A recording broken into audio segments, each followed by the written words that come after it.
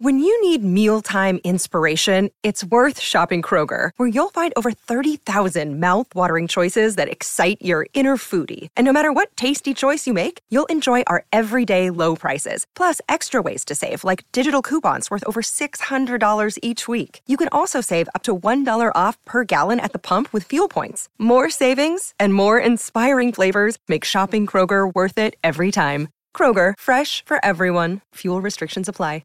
Put down that smartphone and listen to me. I'm Matthew Milligan, professional musician and lifelong Weird Al fan. Each week, I'm joined by professional podcaster and close personal friend Matt Kelly to take a dive off the deep end into the vast career of pop culture icon Weird Al Yankovic on our show, Weird Algorithm. Along with some very special guests from the worlds of music and comedy, we tackle every song, every television appearance, and every bit of sketch comedy Al has produced in chronological order, covering the good old days of My Bologna and Eat It, the fun zone of tacky and white and nerdy, and everything in between. As we go, we're ranking the songs, albums, and music videos in the hopes of creating the ultimate guide to a career bigger than the biggest ball of twine in Minnesota. So the next time you're having one of those days, stuck in a traffic jam, wondering why does this always happen to me, just kick off your sneakers and stick around for a while, because we've got it all on Weird Algorithm, available wherever you get your podcasts. And now you know. Was that enough references? Hi, friends. The world got you down. Don't be sad. Listen to $2 Late Fee with Zach and Dustin. $2 Late Fee is the podcast that celebrates the best decade of entertainment, the 1980s. We pick a movie and soundtrack from our youth that we loved and see if it holds up today. We also interview your favorite celebrities from that era. All in the spirit of positivity and togetherness. Check us out at $2latefee.com.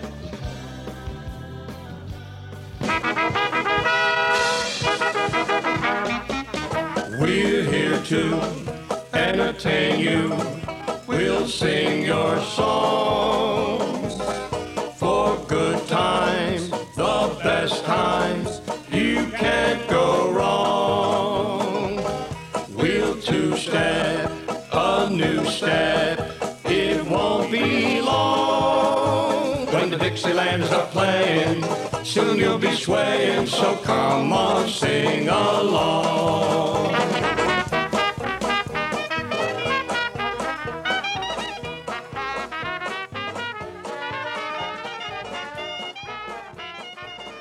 Hello, hello, and welcome to Before My Time. I'm your host, Kelsey Laurie, and you guessed it, we're talking about Singing in the Rain today. I couldn't help myself but to sing that little intro.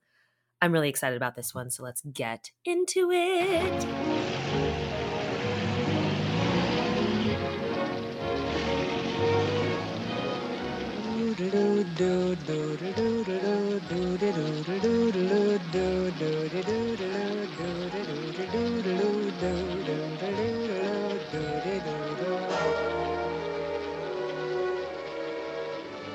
I feel like this was inevitable. I feel like we're going to hit a couple movies that people go, well, duh. And I'm like, yeah, duh. Singing in the Rain.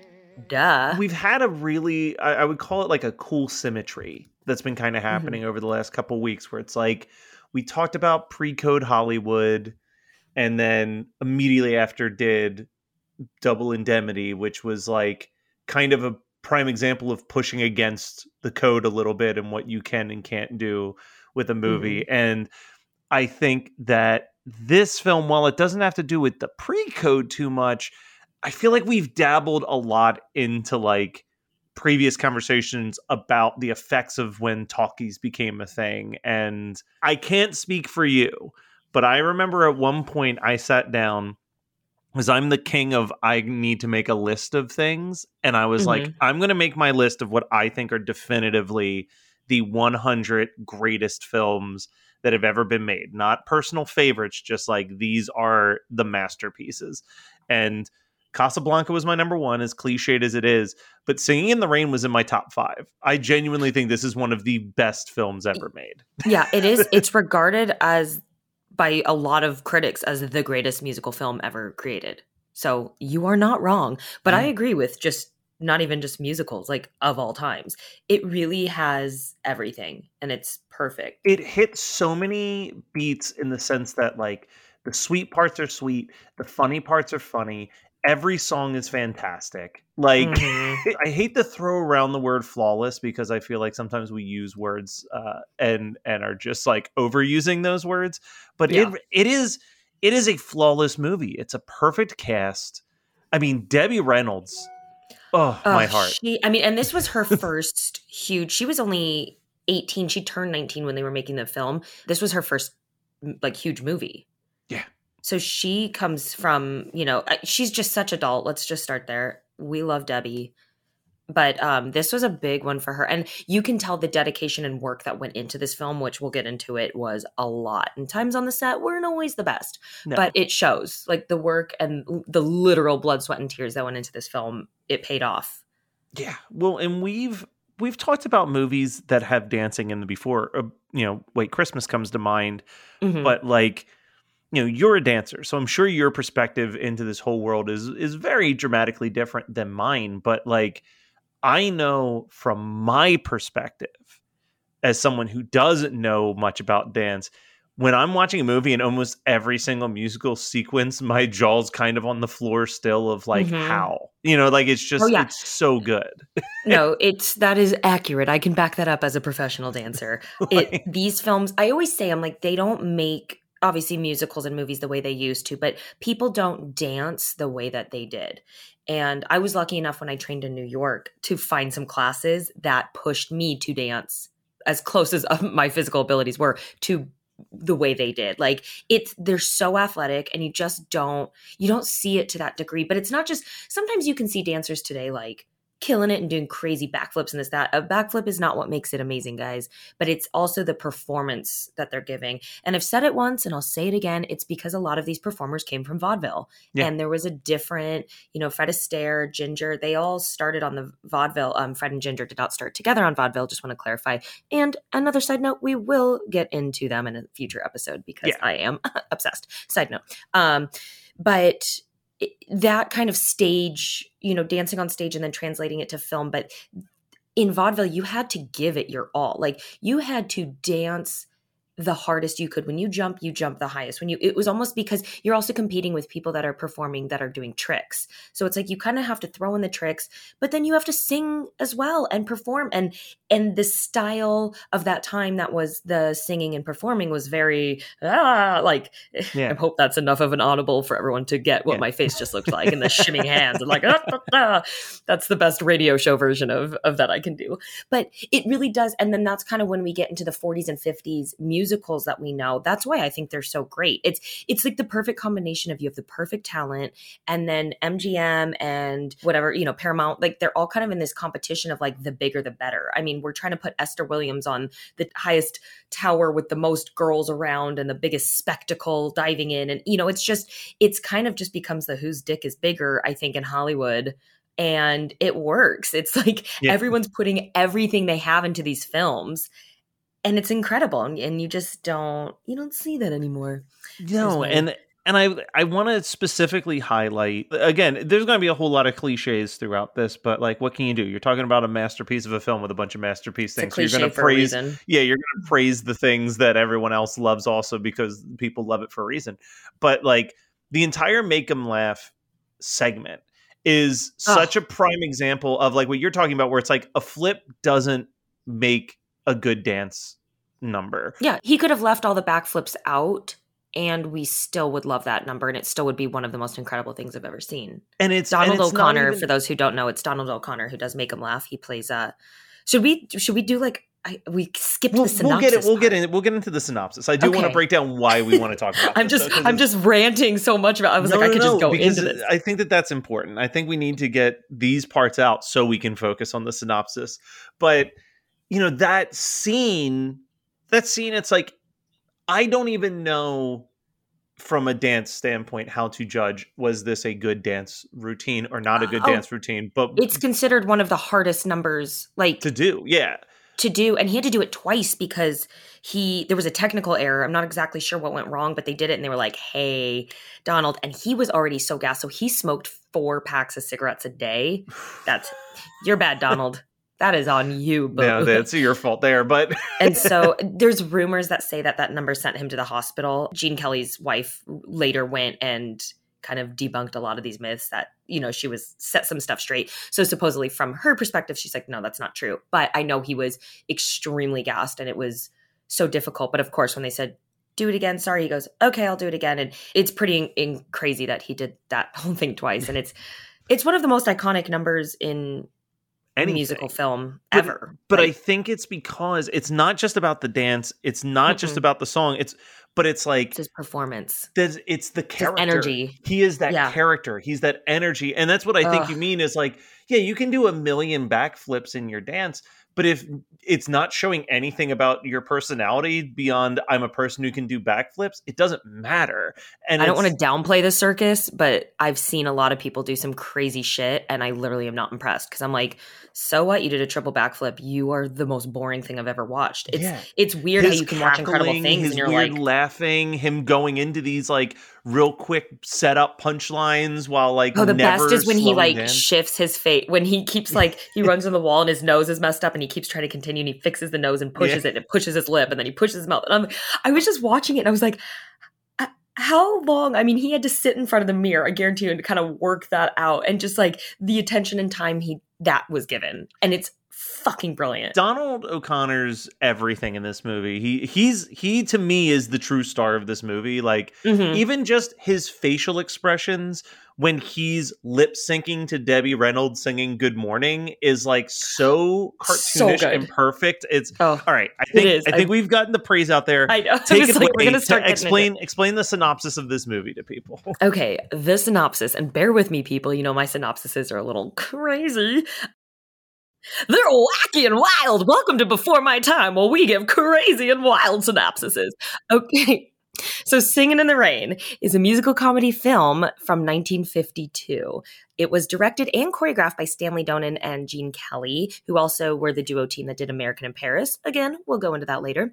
The synopsis, we have Gene Kelly, who plays Don Lockwood. He is a famous stuntman who then gets recognition in Hollywood and becomes a huge star with another already established star, Lena Lamont, and they became a huge duo. But this takes place during silent films. So they have a huge career, and then, whoa, stop the presses, the talkies bust out. Talkies, if you don't know, are what they called the talking feature films after silent films were there. So just so you know.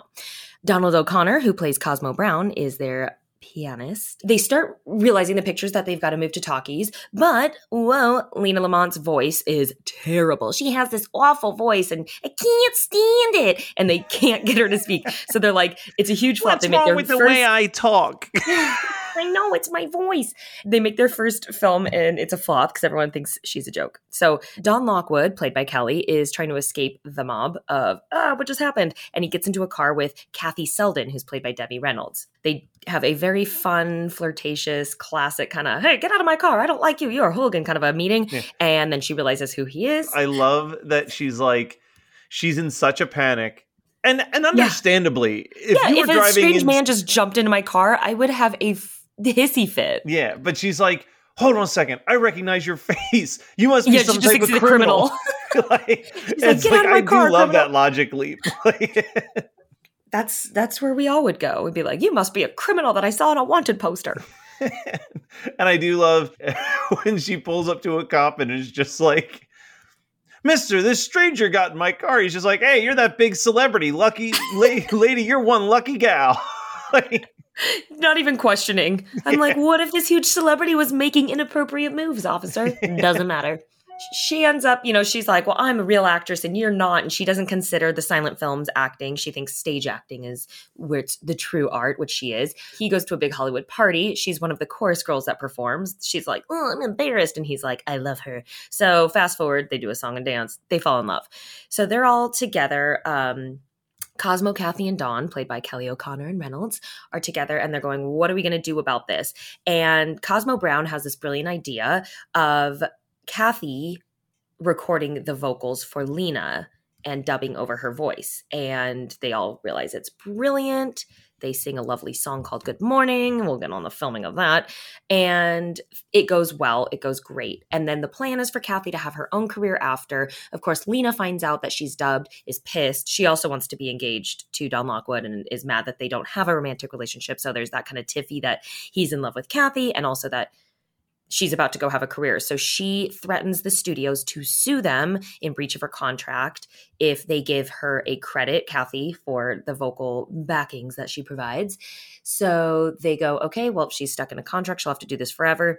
At the end, they have this brilliant idea to send out Lena to talk and sing and have Kathy dub her behind the curtain and singing. They open the curtain so the audience can see and reveal that Kathy is the true star behind her. And it ends with a movie poster of now Kathy being the star with Don Lockwood. They kiss happily ever after. Duh. What a shit. Like, if I wrote that as my paper in high school, like, this is my synopsis, I'm turning in my paper, I definitely... She would have been like, what the? This is at least a D, if not an F. I told you guys it was going to be wacky.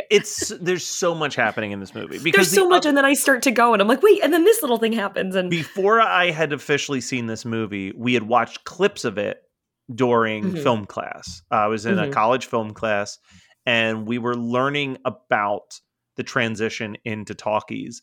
And to like kind of add some lightness to it, he showed us the scene from Singing in the Rain with the no, yes.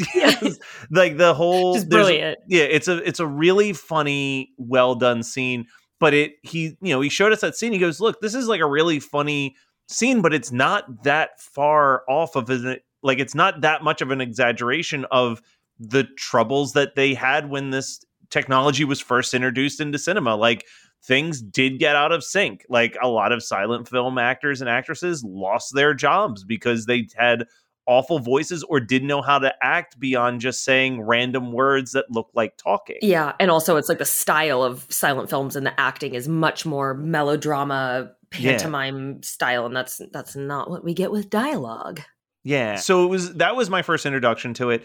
And this was one of those movies, we're going to get sad for a quick second, but this was like one of those movies where it was like, fuck, why did I discover this after my grandpa was gone? Because like, I know that he loved this movie. And it was just one of those ones that I never got around to watching. So when I did, seeing the footage in my film class, I was like, all right, I'm going to see this whole movie. This was when Netflix was like a brand new thing. So I quickly put the disc to like the top of my list to come in the mail. And I think I watched it and then immediately sent it back to Netflix and ordered the DVD on Amazon to like put onto my shelf. Cause I was like, this is so much my shit that it's like not even funny. Like I thought that I would enjoy a couple bits of it, but like this was kind of the movie that got me into the 50s Technicolor movie musical. And that's something that's worth talking about because I do think that we're going to have to do our own separate episode about the movie musical. But the way that I've understood it is obviously, yes, there's always been Broadway musicals that later get adapted into the films. But specifically in the 50s, the movie musical started to really come together where it was like, we're going to write a musical that's not for Broadway. It is strictly for a cinematic experience. Yeah, well, and a lot of the films even so were shows first. You know, most of the Technicolor ones, but this one was a film first, and they wrote this for that, and then it kind of was a reverse situation where it became a stage show and did go on to Broadway after the film. But this also, the songs, Arthur Freed wrote them. He had a whole back catalog of songs. So it wasn't even like they wrote the songs to create this. They kind of created the story around the songs in a sense, except for two of them. But I was going to say, I think because Make 'Em Laugh was before this, right? That was like a No. Oh, that's an original. Okay. No, Make 'Em Laugh and Moses Supposes are the two original songs. And but the thing about Make 'Em Laugh, so they realized they're like, oh, we need kind of a funny. Oh, Be a Clown. It's very similar to Be a Clown. So Donald O'Connor didn't have a solo song, and they're like, we need to give him a solo song. So they wrote Make 'Em Laugh, and it is 100%. Stanley Donen later admits that it's 100% plagiarism. There is a song that Cole Porter wrote called Be a Clown from The Pirate, and it couldn't be, I mean, Make 'Em Laugh goes, make 'em laugh, make 'em laugh. Literally, the other one is, be a clown, don't you know that the whole world loves a clown? Something like that. Yeah. Like, they are like the same. He just completely ripped it off. Be a Clown. That's what I was thinking of. I'm like, there was something that was like a vaudeville but throwback. Cole Porter actually didn't seem to mind, or he didn't sue. He very easily could have, but went, eh. And then Moses Supposes, which is a great number. That one was written as an original. I also love Fit as a Fiddle. Like, I know it's a quick little. I wrote that down as like I think that might be one of my arguably favorite dance numbers in this. It's so like, quick, but it's so good. Donald O'Connor and Gene Kelly had never worked together before this. Oh, this they is have their so first much time, which chemistry, blows though. me. So much chemistry. They're so good together. And that blew me away. I was like, they look like they've at least done one project together. But Donald O'Connor comes from vaudeville. He's in crew. I mean, I think he was like 3 years old when he was on stage. Because he was 27 when this film got made, and Gene Kelly was 39. So he was significantly, and so also Gene Kelly was 39 and Debbie Reynolds was just turning 19. Yeah, happens a lot. I feel like we've talked about that even with, wasn't there White something Christmas. Similar with White Christmas? Yeah, White Christmas, the age, you're like, oh. But I didn't realize how young Donald O'Connor was. Yeah, I mean, he doesn't look he's old. got He a bit looks of young, a but I baby was like, face, though. But he's so young. I'm saying so young, 27, to make myself feel better. So yeah, he's just a toddler. But he's so talented. Yeah, he's just so like his performance is so mature, and I think that's where I was thrown. It's very refined. You know, he's got when you start at 3, that's what you get. But yeah, their number and Fit as a Fiddle is talk about athleticism, quirky character. That's the epitome of like a vaudeville number. Yeah. And that's what you'll see a lot of that. Like, and that's when we talked about White Christmas, when you kind of see the highlight reel of the career of the guys, they kind of do the same thing where they just give little snippets and numbers and they're all amazing. And it kind of has that very on the road vaudeville live stage. That's what I love. That's what I love about amazing. The movie musical specifically. Like, I think that is such a mid to late 50s. You just kept getting movies like this and American in Paris, and they're just, they have such a visual style. They hit a lot of the same beats. One of the things that I love about doing this podcast, and it's one of the reasons why I think both of us wanted to do this podcast, and it's something that we hear guests say a lot when they're watching these movies, is that there is this warm blanket comfort feeling when you watch these movies, because it's just like 100% so wholesome and specific, and you know that like you're never going to see exactly that again. You know what I mean? Like you'll see like Greatest Showman and like La La Land like are definitely paying I hate La La Land. I just want to put that out there. Like the opening song and then I'm done with that movie. But those are definitely movies that are influenced, but they don't get that visual style right. They're not there. Like, I will say, loved the remake of West Side Story, but again, okay, I don't want to get off topic. Yeah, actually, you mentioned American in Paris, which is another beautiful, beautiful musical film, but that was done. Gene Kelly was working on that movie, and so they initially went to Kelly to propose this film, and he turned it down because he was too busy with American in Paris. That finished and wrapped. They went back again. He's like, okay, let's do it. And then this film was supposed to be released in 1951, or could have easily, but they held it off because American in Paris had been released and they didn't want them to compete with each other. Yeah. So they released American in Paris, and then 52 released this. And initially this wasn't like a flop in the box office by any means, but it was seen as a disappointment by some because people thought An American in Paris was better. And I disagree. I think this is I think anyone will disagree. Anyone will disagree now. And now it's funny how, and this happens a lot with a lot of the stuff we talk about, when things get made initially, they might get a good reception, they might get really bad reviews, but then years later they become recognized as masterpieces and the top of the game. And that's no disrespect to American in Paris, which is a very, like you said, it's a beautiful movie. It's a good movie. Gorgeous. I think the other big thing that Singing in the Rain has over American in Paris is that it has way better pacing. American in Paris is overlong and drags. Singing in the Rain, they like set up the conceit of this movie in the first like 15 minutes. And like, even when I was watching it last night, I put it on after the Super Bowl, which was 11:30 p.m. where I live. And it did, like, I was like, holy shit, it's 1 o'clock already. Like, it just moves so quickly every time you watch it. Like, I 1,000% agree. Yeah, no, it's such a great, God, we just keep saying it's perfect. It's perfect. I mean, if you've gotten this far into the episode and you haven't seen Singing in the Rain yet, like, I know that a lot of this show is about teaching you about some of these things that you may not have seen and maybe trying to convince you to check them out.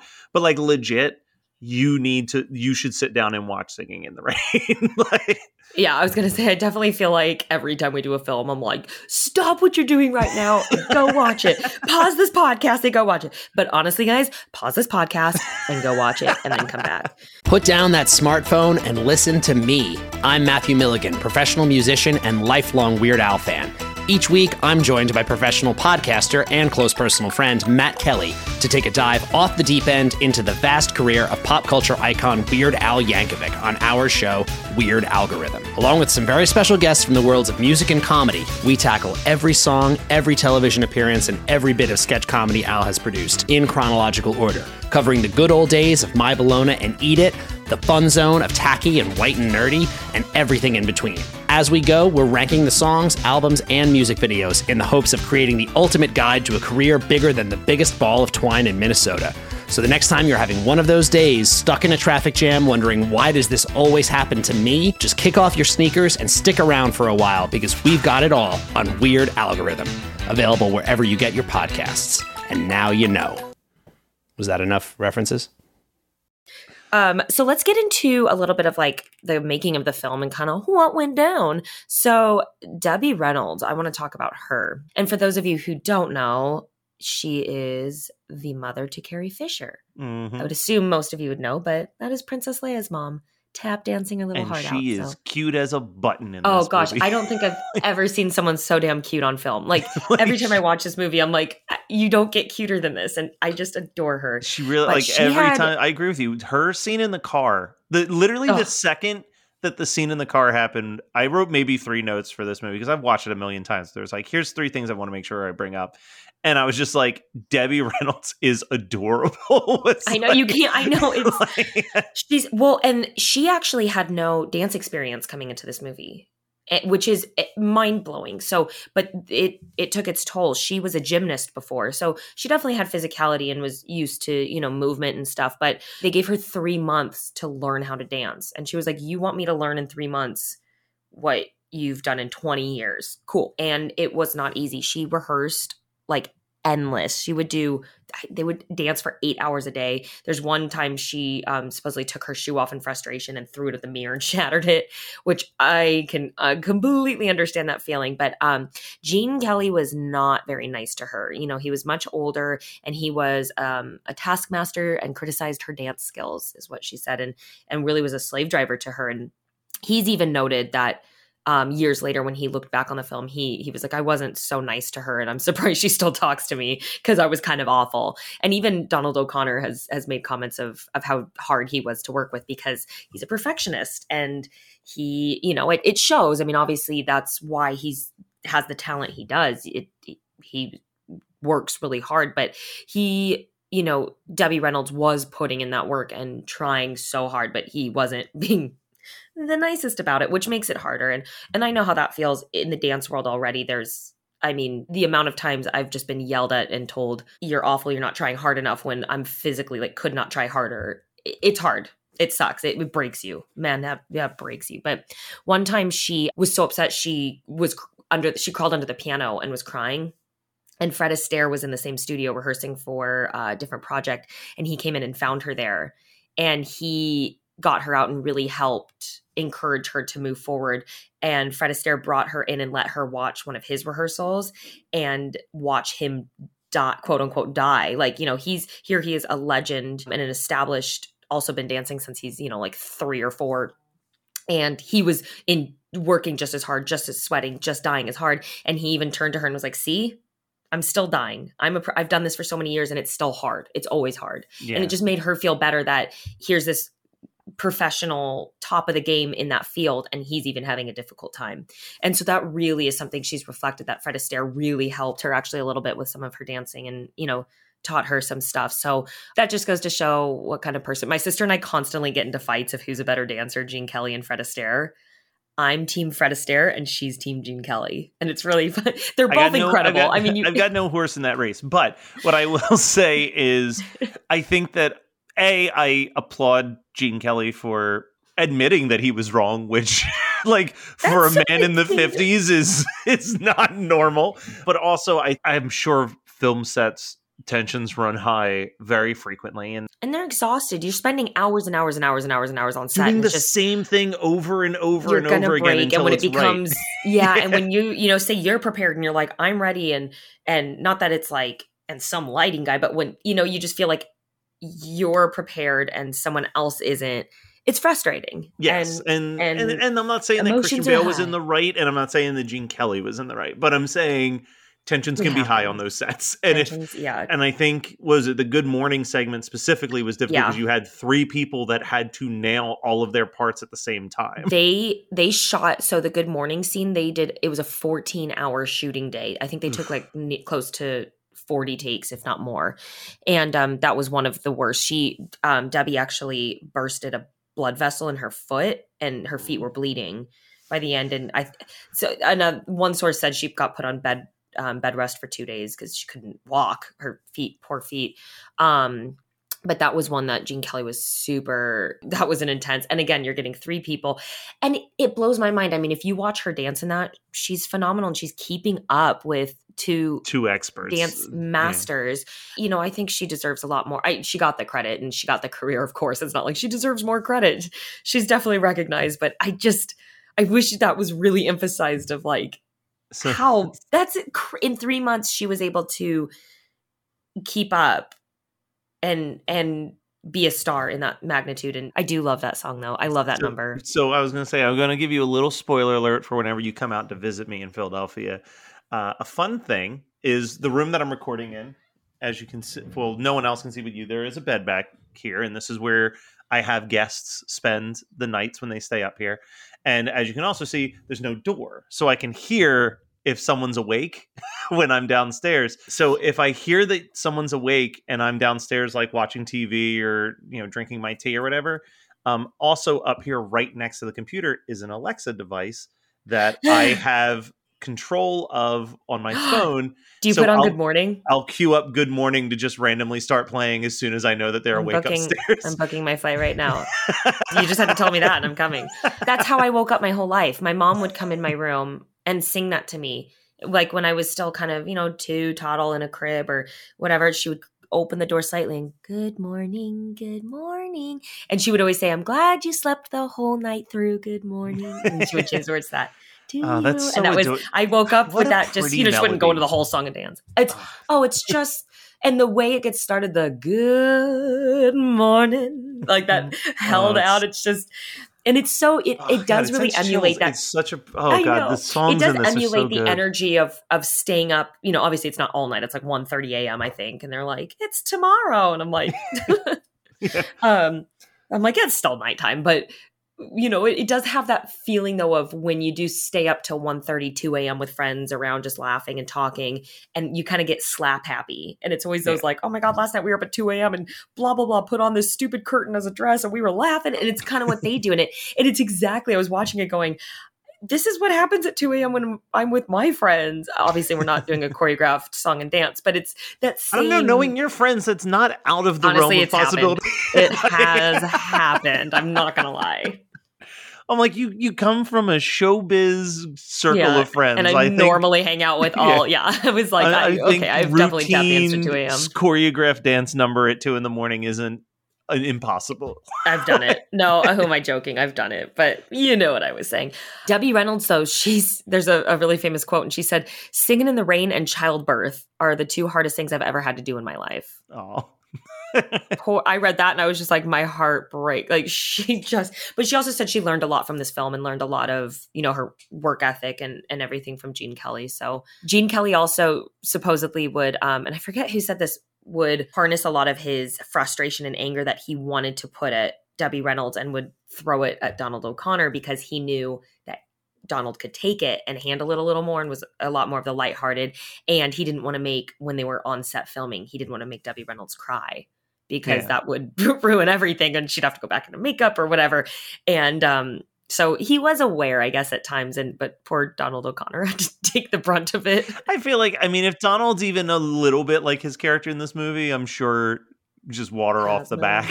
But let's talk about the one other thing that I feel like we have to talk about is obviously the infamous title song, the whole Singing in the Rain sequence. Mm-hmm. And also, like, just a real quick for, me and you being hardcore Disney geeks, like, the infamous scene that had so much technical difficulties at the Great Movie Ride. I was thinking about, it's so funny. Every time I watch this film, I always think about the Great Movie Ride on that part. So, which, how it starts, I know, just the kind of walking along, like just trailing into a musical. I'm sure most of you know, but what the kind of premise and why they break out into song in musicals, it's supposed to be when the expression is so big that no words can explain or describe, so you have to sing. That's kind of why people sing in musicals. And this is a great example of, he has that, just everything's going so well. He's in love and just can't express it, so I'll sing. And it's just this such charming, I don't know if anyone has strolled in the rain before. If you haven't, pause this, go watch Singing in the Rain, fly to somewhere where it's raining right now and go for a stroll. Go for a stroll. Yeah, go to Seattle, go to London. It used to be one of my favorite things to do as a kid. I'm not a big rain person, but when it was raining and I would run home from school, I'd be like, Mom, can I play in the rain? She's like, of course. And I had a little yellow slicker and little like ducky rain boots. And I would go outside, and our concrete isn't built right, so we get these huge epic puddles because the water gets stuck, and I would go out and just splash around and basically do what he's doing, but I wasn't dancing. And it was every time, and it's just this like magical feeling to splash around in the rain. So he's doing that. It's amazing. Gene Kelly had a temperature though when they filmed that of 103 that day. Oof. It took him a day and a half to film this part, because remember folks, he's not only starring in this, he's choreographing and directing it. So he like does not have any time off. And when you're taking on that much work and working that hard, your body's going to crash. And so this was the day he crashed with 103. And that's fucking incredible. Like, you go back and watch it, and it's, again, one of, the most iconic dance numbers in all the films. And it's amazing. And he's sick as a dog. Yeah. I mean, think when you have 103, you can't even get off the couch. And now he's giving you that.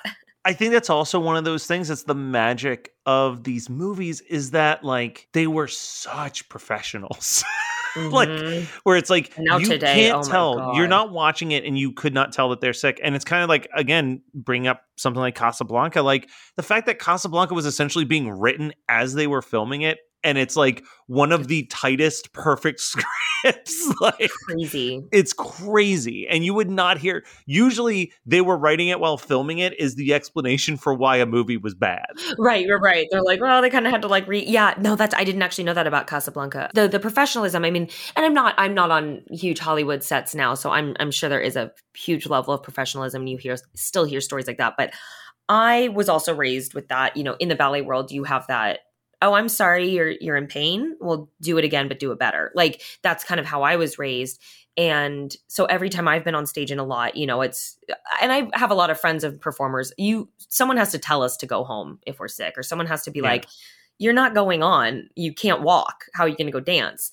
But I have very little patience for people that are like, oh, I can't today. I don't feel good. Or because anyone that's grown up in the quote unquote real dance world and performance kind of mentality, you go on, the show must go on. There's a reason that's like a theme. And so, sometimes I find I don't have very much patience for that, but I'm also the first person, like I will be the last person to pull myself. And it has also gotten me into trouble where sometimes I'm going to listen to your body, and that still does happen. I feel like if you watch like the Netflix docuseries Cheer, like you see like, oh yeah, that's a world where like, no, I wasn't saying it doesn't happen. Yeah. But it's definitely in different spots now. It's not.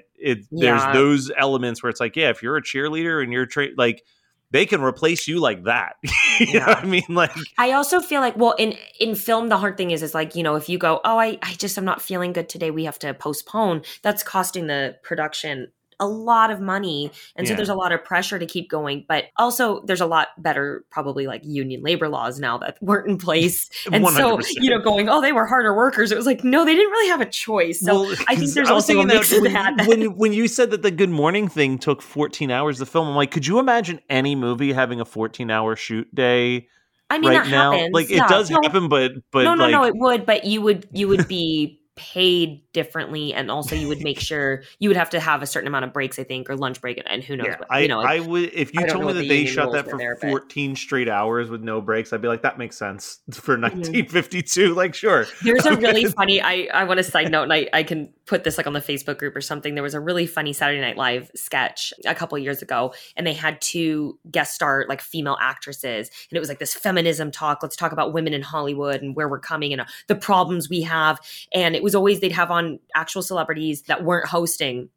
And it was 2 of them. And then Kate McKinnon plays this old, I think her name was like Dottie something. And she's like dressed as this old woman. And she was like one of the Hollywood stars from, the 40s. And so they're telling their problems of sexual harassment. I think Jennifer Aniston's on one of them. And, oh yeah, this, that. And she's like, oh, they used to feed us arsenic so our skin would be whiter. And they're like, wait, what? And like, she's like, they didn't even consider us. We had a place on the props table that just said woman. And like, it's hilarious, like relating. And it's kind of, obviously, so good, but there's still things that need to be worked on. But just kind of when you look back, and I've said this on our podcast before, we still have a long way. But guys, we've come a long way. So Hollywood was difficult in those days. I want to, since you brought us into SNL, I've got to go to the most logical next step, which is tell me that you've seen when Joseph Gordon-Levitt was the host of SNL, and instead of an opening monologue, he just did the make him laugh sequence. Yes. And he was, I was like, oh, I already have like a huge Hollywood crush on him. And so then he did that. And I was like, I love you. Joseph, if you're listening to this, you have a... Yeah, open invitation. Come and talk to us about that song. So here's kind of an ironic twist to this movie. So the movie's plot is based on Debbie Reynolds' character, Kathy, dubbing the voice of Lena. The line, "Until the stars turn cold," is actually the actress Jean Hager's, who plays Lena. She dubbed that for Debbie Reynolds, who was playing Kathy, who's dubbing Lena. Did your guys' heads just explode? Because I'm a little dizzy. So actually, the actress Jean Hager's has a lot deeper, sultry, like that line, the way it sounds is her true speaking voice. So for this movie and her, I can't stand it, that was obviously a put on character voice. And she has a much softer, deeper, sexy, sultry kind of voice. I know that Debbie Reynolds is from Texas, so sometimes her accent or the sound of her voice, the studios weren't crazy about. I thought that was so funny that the actress playing Lena dubbed Debbie Reynolds playing the actress who dubs Lena. And then so she didn't do her own singing either. I think she did sing a few songs, but a lot of the songs were dubbed over by a woman named Betty Noyes. Let's give it up for Betty. Betty, you have a beautiful singing voice. Because how many songs does she really sing in the movie directly? It's just really Good Morning. Old songs. I feel like it's not that many when you think about it. She does Singin' in the Rain that when they open. Oh, and the end, Sing 'em in the Rain. Would You? And Good Morning. Because even the Singing in the Rain the second time, she's behind the curtain. So you're barely even seeing her having to lip sync to that because Lena's in front of the curtain. So that makes sense. I feel like it's easier to cover up than if she sang every song in the movie and you're like, okay, that's a lot of work. This still gave her a big start. But sometimes I'd be like, wait, you don't like my voice? But again... if it was that or bust, she'd made the right choice. No, she made the correct choice. So Debbie Reynolds also kind of felt at times that Gene Kelly, because he was so much older, remember he's 39, she's turning 19, took advantage of her in ways, and she felt sexually assaulted a little bit on their kissing scene because she had never French kissed in her life before. And I actually watched an interview of her talking about this. And when they kissed, she felt that he was very aggressively grabbing her, and then he stuck his tongue down her throat, and she didn't know what was going on because she'd never been French kissed before, and she was like, what is this thing, get it out. I thought that was really kind of cute, and also like, I did want to give a shout out to Sid Charisse. She is the dancer in the green dress during the dream sequence ballet, which that's another thing about musicals in the 50s. They love their ballet dream sequences. It is a thing. Okay, so this Dream Ballet, which is the 10-minute Broadway melody, that was actually a late addition to the film. They realized that the dream sequence was so well received in American in Paris that they wanted to add one to this, which is it's such an elaborate scene. It's a 10-minute, just giant spectacle production. But you don't see Don O'Connor in it because he was already in his next contract with Universal making the movie Francis and the Talking Mule. What a step up from Singing in the Rain. I know, right? Sid Charisse was, she just had a baby before filming this. And what a beautiful dancer. What a stunning, this to me as a dancer is one of the most iconic dance scenes ever.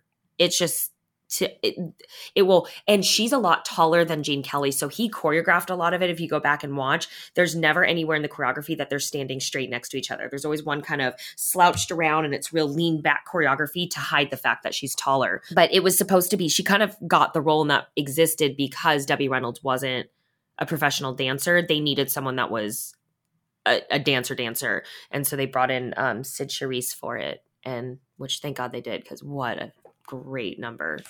And that was the first time. So the first time you see her, she has a cigarette, and that was her first and last cigarette ever. Oh. They had to teach her like how to smoke because she didn't know how. And then after that, she never had another. She's like, ew. I'm sure that the answer is my mom made me watch it, but I still want to know about the first time you ever saw Singing in the Rain. No, you know what? I have to say and admit that I saw this one a lot later. There's a handful of classic movie musicals, which we'll get into later, that I did grow up, since I was like 2 at whatever. But I can't remember the first time I saw it, but I think I was a teenager, and it was my sister. It was Giselle who was like that. It's one of her favorite movies. Yeah. And I don't know how the hell Giselle saw this and I didn't. Like, Giselle, please, she doesn't listen to this podcast when my kids. She like barely listened to her Grease episode. She's like, I have kids. I'm like, yeah, so. But she was talking about it one time, and she's like, oh, you know the part? And I was like, I've actually never seen it. And she kind of was like, wait, of all people, what? She's like, okay, basically what I did to you guys saying, stop everything you're doing, go watch it now. She kind of did that to me. So I have to give the credit to Giselle for showing me this one. Nice. Based on the fact that you said your mom sang the Good Morning songs in the morning, you think that like by nature I didn't know where that song came from for the longest time. My whole childhood, it's just what I'd heard. And then I had heard the songs, and obviously I knew Singing in the Rain. And then my mom wrote the prettiest song for the mornings. My mom like did full like musicals for us. She had a song for everything. Like literally when we were like babies in a high chair, she had this whole like song and dance to serve us our Cheerios. And like everything had a song and dance to it, which shocking. And then I can't imagine the product you get. You get a Gelsey. Why or how that and happens. Now I have a song and dance for everything. But that was my first time, and of course I immediately fell in love with it and was like, this is the greatest film ever. But Walter Plunkett was the costume designer, and he had to design over 500 costumes for this film, which if you watch the 10-minute Broadway melody dream sequence alone, I'm like, there's all your 500. But he did the costumes for Gone with the Wind, and he said that Singing in the Rain was harder. He had more costumes to design with more detail, which is crazy because, Gone with the Wind being a Civil War piece, it's like those have beautiful detail, but they didn't have the sequins, kids. Good morning. Good morning. We've talked the whole night through. Good morning. Good morning to you. Good morning. All right, Gelsey, I've done this once before with you fairly recently with a Double Indemnity where I threw you kind of a, hey, tell us the next thing you want to talk about type question.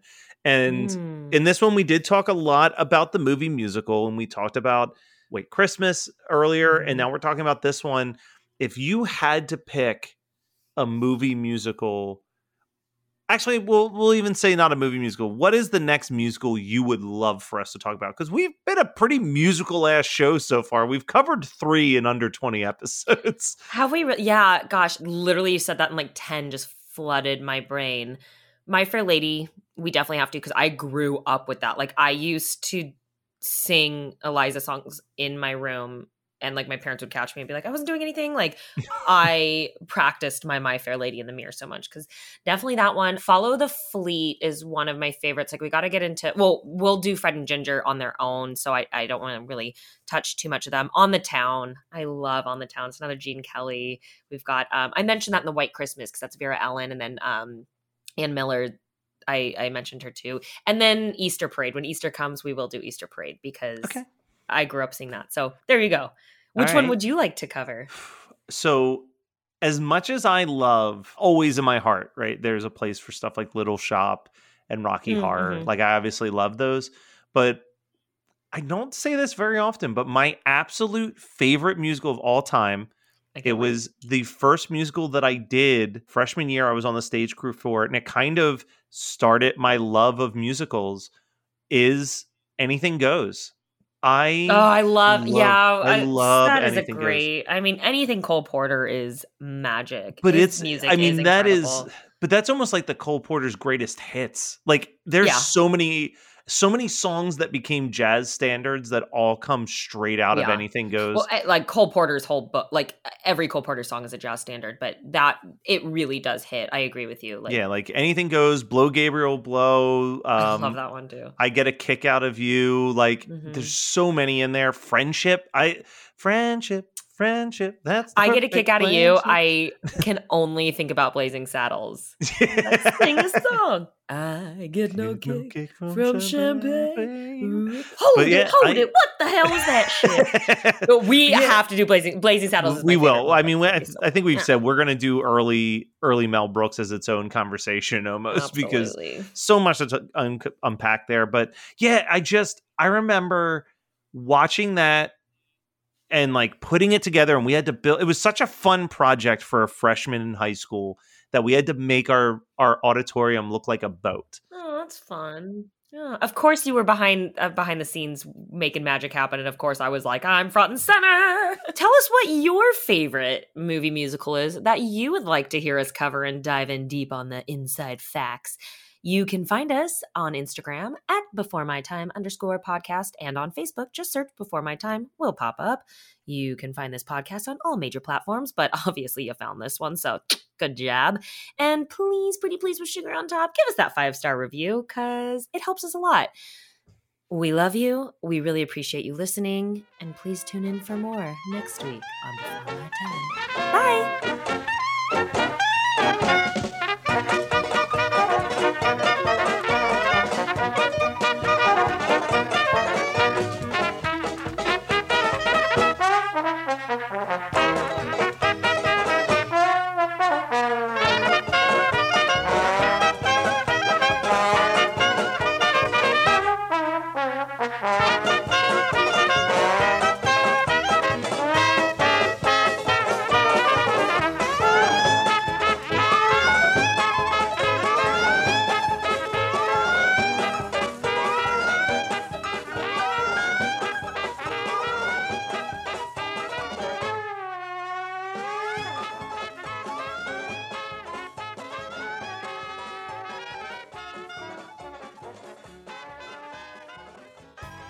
Hey, do you have an idea for a podcast but don't know where to start? Or do you have an already existing podcast that you want to take to the next level? Well, check out WeKnowPodcasting.com. From concept development to theme music to editing to logos, WeKnowPodcasting.com is a one-stop shop for all things pod. Don't hesitate to hit us up. We're very nice. You're listening to the Geekscape Network. Put down that smartphone and listen to me. I'm Matthew Milligan, professional musician and lifelong Weird Al fan. Each week, I'm joined by professional podcaster and close personal friend Matt Kelly to take a dive off the deep end into the vast career of pop culture icon Weird Al Yankovic on our show, Weird Algorithm. Along with some very special guests from the worlds of music and comedy, we tackle every song, every television appearance, and every bit of sketch comedy Al has produced in chronological order, covering the good old days of My Bologna and Eat It, the fun zone of tacky and white and nerdy, and everything in between. As we go, we're ranking the songs, albums, and music videos in the hopes of creating the ultimate guide to a career bigger than the biggest ball of twine in Minnesota. So the next time you're having one of those days, stuck in a traffic jam, wondering why does this always happen to me, just kick off your sneakers and stick around for a while because we've got it all on Weird Algorithm, available wherever you get your podcasts. And now you know. Was that enough references? You're listening to the Geekscape Network.